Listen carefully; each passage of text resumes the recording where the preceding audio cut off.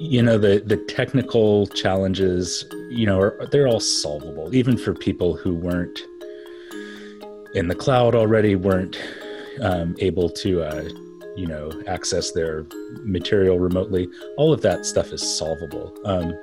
But what's really tough is, having kids at home.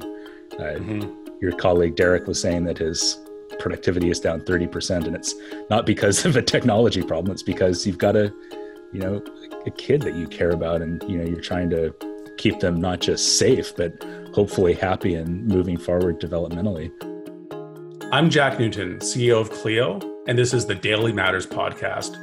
On Daily Matters, we talk with legal professionals, industry leaders, and subject matter experts about the future of law. We explore where the legal industry is headed, how legal practice is changing, and what you can be doing to position yourself for success. Today, we're speaking to Greg McLawson, the founder and managing attorney of Sound Immigration and a prolific world traveler. Greg, thanks for joining us today. Good to see you again, Jack. It's great to see you too. So, Greg, I'd like to start off just getting your perspective. What is on your mind most right now? So here's what I would say. It's not the practice of law. Down here in the States, we've got 122,000 people dead. We've got a cultural moment here in 2020, which for some unknowable reason has to be a moment of reckoning where we're deciding if Black Americans deserve to be safe in their bodies. Right. I've got medically vulnerable family members who are, one stupid trip away from the grocery store, away from, potentially the end of their lives. I've got a 5-year-old who hasn't seen his friends in 4 months. And so, the time I spend in the day writing briefs is like, that's nothing. That's blissful escapism. I and your other attorney listeners, we know how to practice law. So the time spent doing that is the easiest, most blissful part of existence. Right. It's your escape from the grim realities that are outside. Yeah. I even feel guilty, the time that I'm spending doing motion practice in federal court while my wife is out there trying to keep the 2 kids from grabbing knives and getting their fingers off, that it feels guilty to be spending that time. So, and Greg, tell us a bit more about your context right now. Where are you situated? What else is going on? And maybe while you're answering that question, just tell us a little bit more about your practice and how you typically operate. So I live in in Bellevue, Washington, which is across Lake Washington from Seattle and the Seattle and the Capitol Hill Autonomous Zone these days. Right. I run a decentralized immigration practice and have for about a decade now. And we have a couple different digital storefronts. We do family-based immigration, and then my personal practice focuses on a very niche type of federal litigation to enforce a type of financial contract. Sorry, go ahead, Greg. We've been decentralized well before COVID. So honestly, when the shutdown happened here in Washington State, it was really a couple weeks after that before I even really thought, God, is there anything we should be doing differently? Because everything was set up to be doing that anyway. Right. And Greg, you're someone who I think has, been embracing and benefiting from the cloud for years. And now obviously COVID-19 has foisted so many law firms into the cloud, whether they wanted to be there or not. It's kind of the only way you can operate effectively right now. But your comment is interesting. You actually found that you really didn't have to change anything about the way you were operating when COVID hit. Yeah, so the very first legal conference I ever went to out in Ocean Shores in Washington State was right after I had wrapped up a judicial clerkship. And I was so broke, I slept in a tent in a park close to the conference and ran into a couple sales guys from this goofy startup called Clio up in BC. And the rest is history. So yeah, we've been on the relatively ground floor of that since the beginning. And tell us a little bit more about how you operated pre-COVID-19, you individually, at least, Greg, I know you would find ways to run your law firm from around the world. You would travel for, in some cases, months at a time to some pretty far-flung places and not miss a beat as it related to running your law practice. Yeah, so there's some flotsam up on the wall here. This is stuff from Bhutan, where we've been a couple times over the past few years. I was supposed to be in the Faroe Islands, which some listeners might not have heard of, but it's roughly between Denmark and Iceland, a little bit to the north. But yeah, we've from a functional operational standpoint, it doesn't really make a difference to me where I am, with the exception of having to set conference calls at obnoxious times. Well, let's shift to your practice area for a few moments and some of the events that are happening on the ground. It's been a busy week as it relates to immigration. Last week, there was a historic decision from the Supreme Court. I think what some regarded as a pretty surprising decision from some of the more conservative judges on the deferred action for childhood arrivals policy. Just yesterday, we had some news around H-1B visas and so on. Can you tell us specifically about DACA, what that decision means to you? Yeah, I mean, there has been so much happening that when Derek was talking to me about today's podcast, I thought, okay, I really need to stop and just make sure I haven't missed something so major that I'm going to be embarrassed to have, had it fall under my attention. So DACA is something that has been on the forefront of immigration policy since before I practiced immigration law. And for especially your listeners who aren't here in the States, the question is basically this. We have well over 1 million youth who came to the United States as minor children, were brought by their parents. And what should we do with them? They lack immigration status. Should we have them, give them some form of pathway either to citizenship or to another legal status? Because right prior to DACA, they had no way to work, no way to go to school because they couldn't get financial aid. So President Obama had put into effect a program called Deferred Action for Childhood Arrival, which didn't technically give them a legal status, but basically said, hey, we promise not to deport you. And since you're here and you're not going anywhere, we'll give you a temporary way to work legally.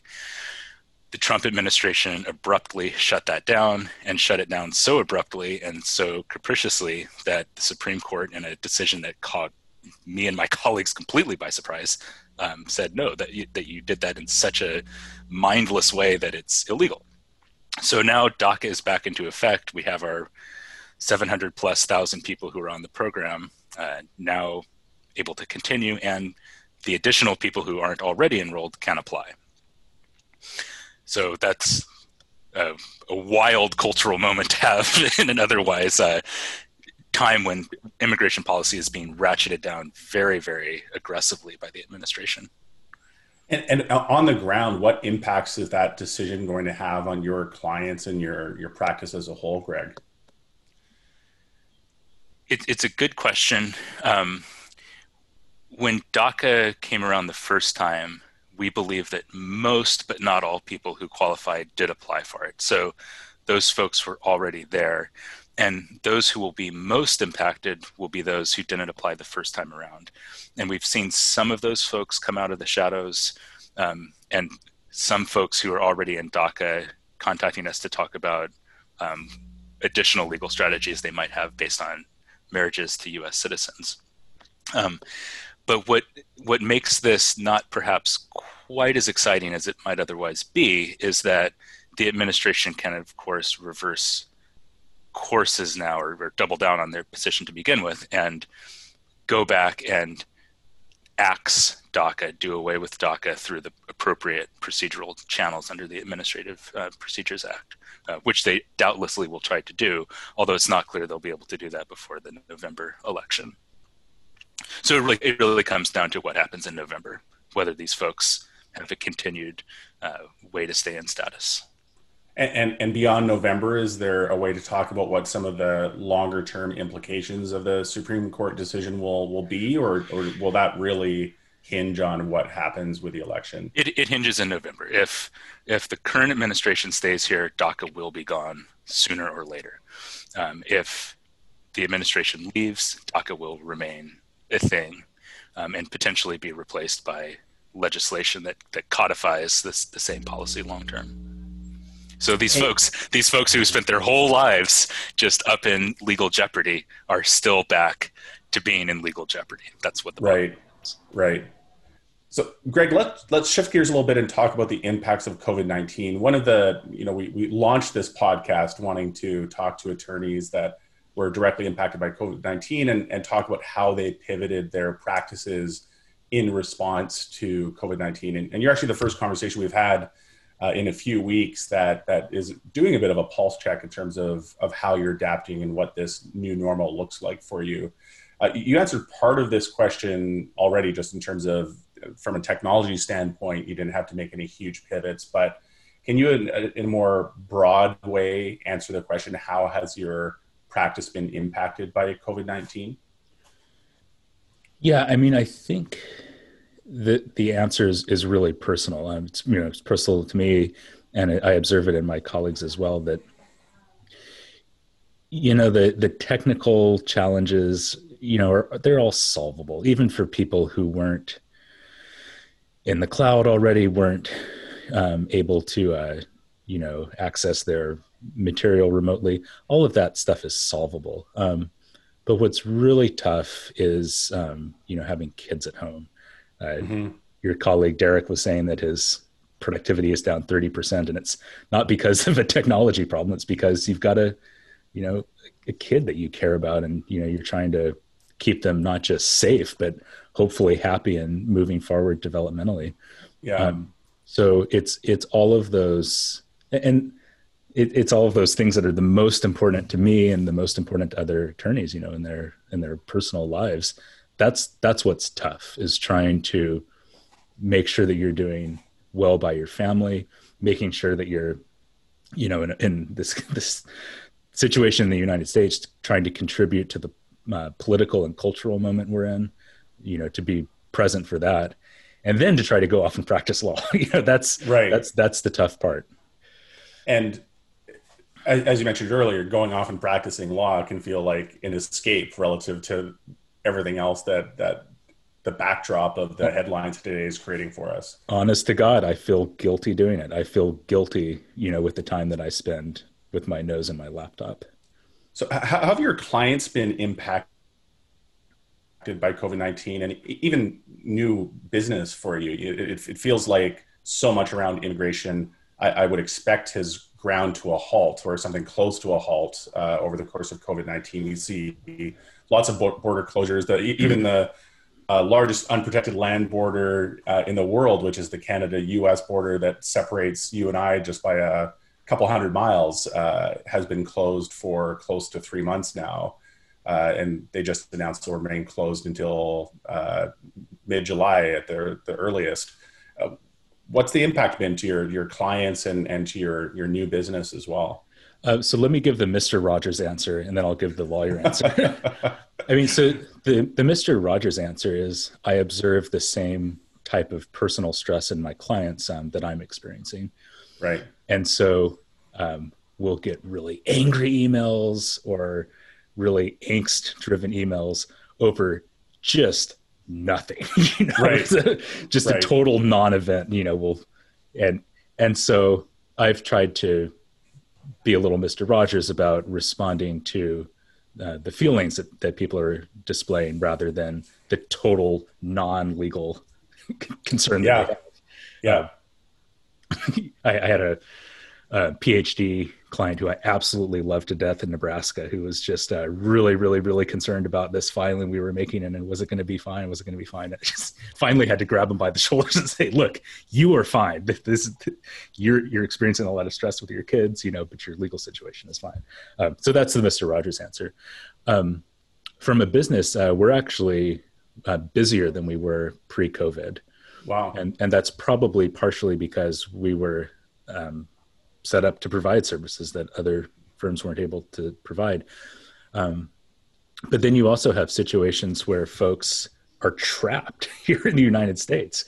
So, for example, I can think of a Thai client who's over in the Midwest who can't go back to Thailand because the kingdom had travel restrictions put into place.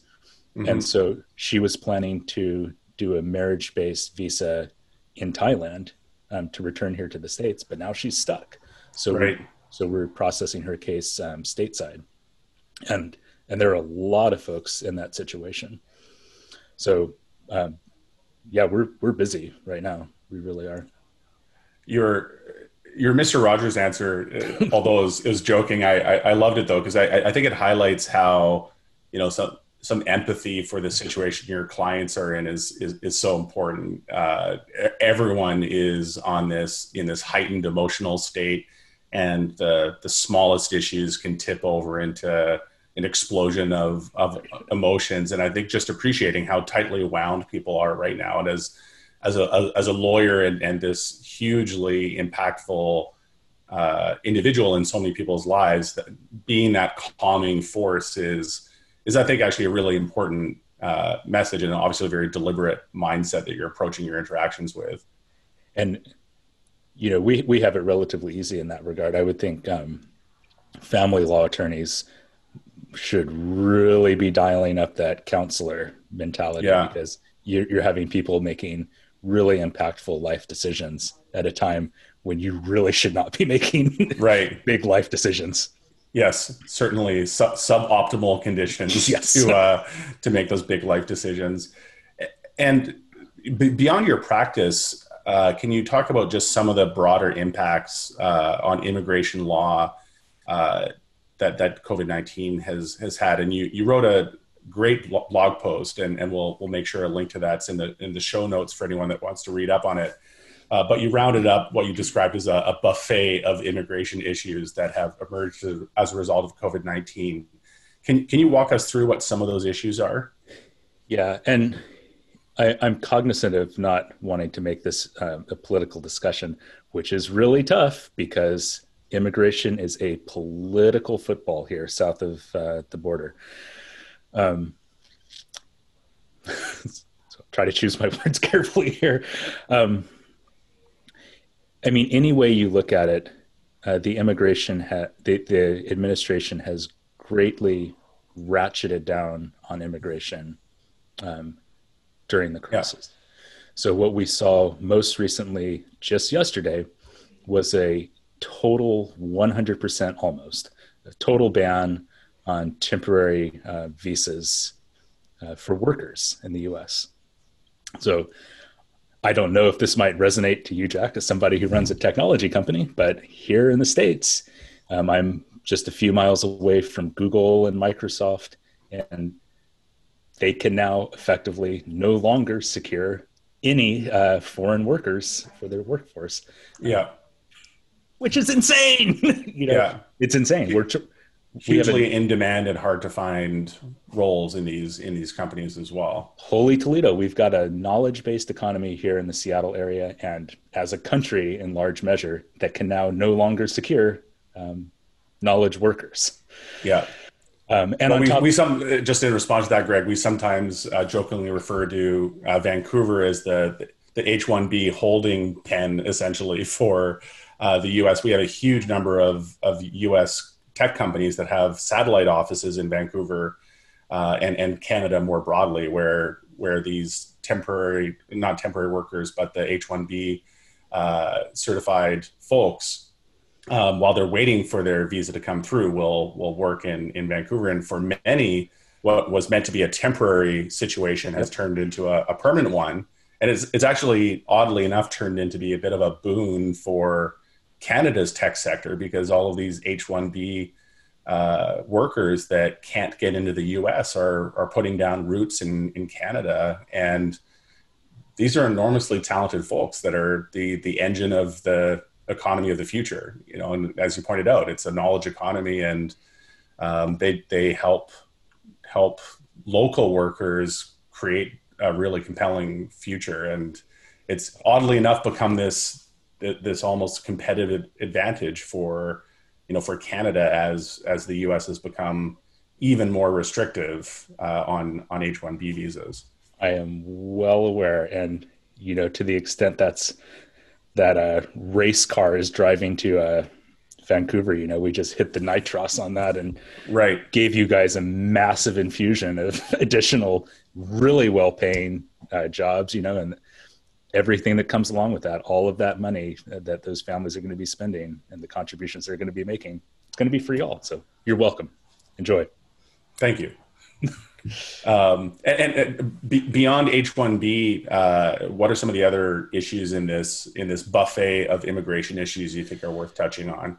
I mean, everything is stopped in terms of international mobility right now. So folks who are here in the United States, to some measure, can pursue legal avenues. But if you're outside of the States, the U.S. Department of State, which handles our visa issuance at consulates abroad, it's just closed. You're not moving anywhere. And there are very, very limited exceptions for emergency situations, but effectively things are shut down. And it's very unclear when that's going to thaw, because when I talk to our clients, I treat any forecasts by the Department of State or anybody else as an absolute fiction right now, because the reality is that it's just going to turn on the situation on the ground, both here in the United States and whatever the forum country is. And those are just unknown unknowns. We don't know what's going to happen here in the States, and we don't know what's going to happen at any given country. So, when the consulate in Islamabad is going to be back to normal is just not knowable right now. Looking at both yourself and immigration lawyers that as a whole, Greg, what are some of the more innovative ways that you've seen the immigration lawyers pivot to the new realities that COVID-19 presents? Well, I mean, there have been some really compelling forms of advocacy just to pitch in for people who are most negatively impacted. So just one example of that would be attorneys who are filing habeas corpus lawsuits to challenge unsafe detention practices by folks who are not criminals and being held on administrative charges in really crowded facilities and, facing a life or death crisis. Attorneys have been challenging those detentions with mixed results, but they have gotten people out of situations that could have cost them their lives. So, that's not a moneymaker, but it's a compelling thing to see, for sure. Absolutely. I get the sense, though, that there are a lot of practices that are really hurting right now.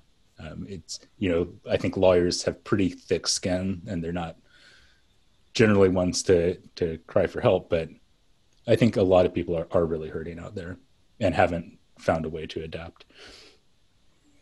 Greg, I'm also curious, how do you see COVID-19 having a longer term impact on immigration? Do you think we're obviously seeing a lot of short-term impacts as a result of the current administration. Do you think it's mainly a function of the administration, or do you see COVID-19 really driving a permanent shift in policymakers as it relates to immigration?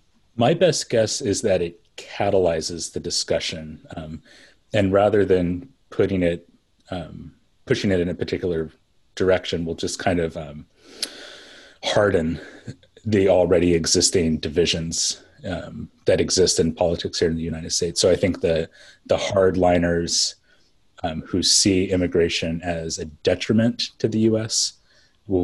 are just doubling down on that position, and those who think that our entire economy really deeply depends on it are going to stand by that position. So it's just one more thing, and there are a lot of them that are really pushing us in a polarizing direction this year. Right.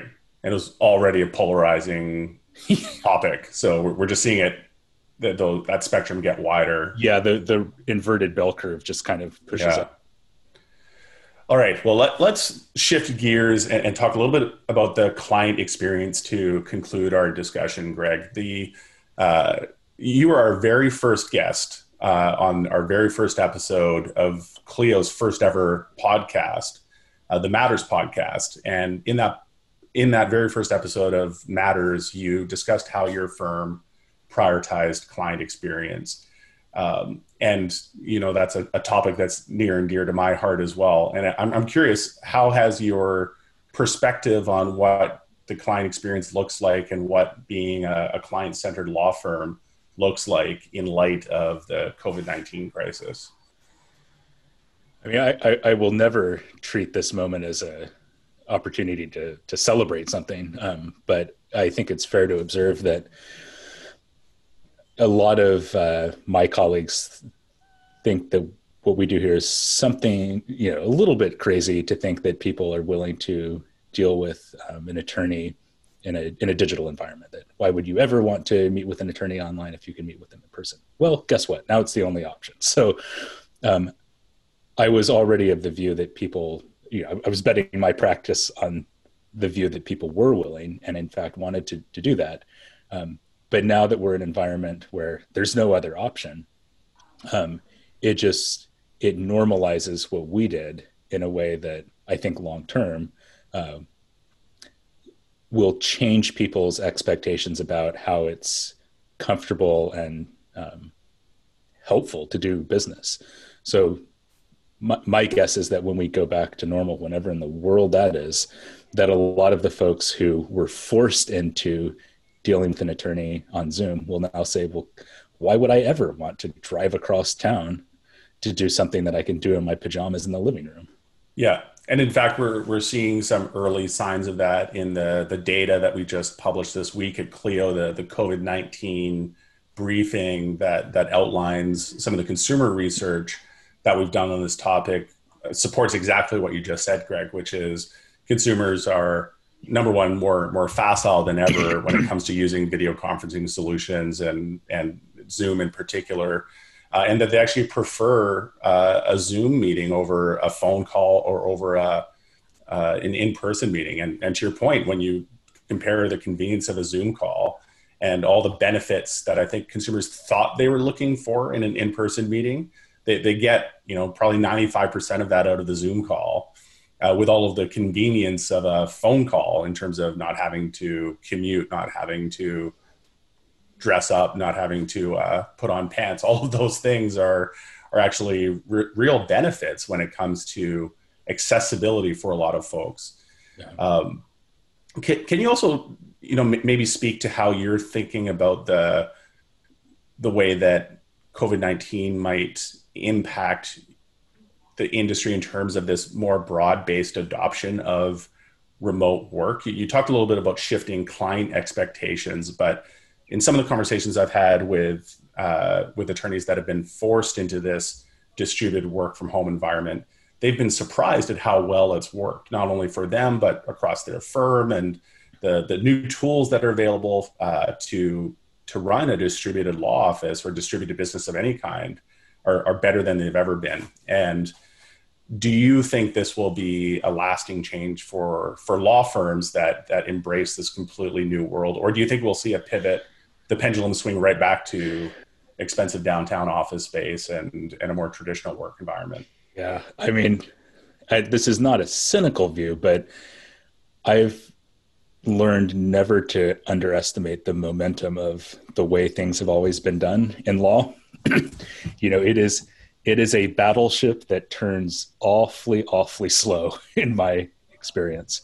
So I bet it's right that we see some adoption of distributed work and maybe some, backsliding on the expensive downtown office space. But if this will not be a sea change, is my expectation, that things will return more or less to the way they were. And maybe there's in larger firms some adoption of, a little bit more flexibility in terms of work at home policy. But man, things change so slowly in this industry. I would be surprised if we see big changes. So, and Greg, if you're looking at the change in legal maybe as a more traditional technology diffusion curve where there's early adopters and eventually the early majority and the late majority that'll kind of join in on the party. If you're one of the law firms that it isn't necessarily an early adopter as you were of cloud technologies and distributed work and so on, but you're in that early majority that wants to lean into this and maybe rethink the way that you're delivering client experience and so on. What are some of the opportunities you see for those firms, and where would you send them if you were giving them a recommendation of tools, technologies, and resources to kind of lean into the type of practice that you've managed to build over the last few years? So as somebody who did a little bit of mountaineering, I tend to look at that as a functional problem. I would break things down into systems, so just like you have your water system when you're climbing and your rope system, think about your firm in terms of systems. And if the goal is to have things distributed, break things into functional parts and solve for that in ways that don't require them to be done in the way they've always been done. And that includes, practice area and practice subspecialty. So I was concerned kind of early in the crisis that the supply might just drop out of our traditional work. Thankfully it didn't. So I was thinking about minor practice area pivots we could make to doing work, for example, in litigation areas that involve attorney provisions against the government. So for example, could we switch to doing a lot of lawsuits under the Freedom of Information Act, which has an attorney fee provision if we prevail? Could we switch to doing mandamus actions to compel action in immigration cases that are paused? Because if we could do that, then maybe we could recover fees under the Equal Access to Justice Act. So that would be an example of minor practice area pivots that might, save a firm if your consumer base is dropped out. All right, Greg. Well, let's wrap up on an optimistic note. You're known for being a prolific traveler. You've gone all over the world managing your firm remotely. When this is all over and behind us, where's the first place you're buying a ticket to? So I already have a ticket to the Faroe Islands, and we'll put that back into place as soon as we can. But as soon as we get done with this call, I am hopping in my car with my wife to drive over to Fisherman's Terminal in Seattle to see if we can buy a boat to get out of Dodge. So I'm a human-powered watercraft guy. I never thought I would buy a power boat, but if it's the only way to get out of here with the family, then that's what we're going to do. Well, like in Vancouver here, you've got some great exploring on the water open to you out of Seattle there. That we do. Greg, we've had a pretty far-ranging discussion. I've really enjoyed it. If there's one thing you'd like our listeners to take away from this episode, what would that be? I got to go back to Mr. Rogers on that, and just encourage all of us, and I'm talking to myself here, to be kind to ourselves and to be kind to others. It's a really tough time, and we got a lot of this ahead of us. We're not near the end, and everyone's hurting. Your listeners are hurting. So, let's try to, as best we can, muster whatever energy we have to be kind. That's a great note to end on. And thanks so much for joining us, Greg. Some super useful perspectives over the course of our discussion, and good luck on your boat buying excursion. Thanks. First world problems. Thanks for joining us on Daily Matters, a podcast from Clio. Rate and review wherever you get your podcasts, and subscribe so that you never miss an episode. Daily Matters is produced by Andrew Booth, Sam Rosenthal, and Derek Boland, and hosted by yours truly, Jack Newton. Thanks also to Clio, the world's leading cloud-based legal technology provider, for supporting this podcast.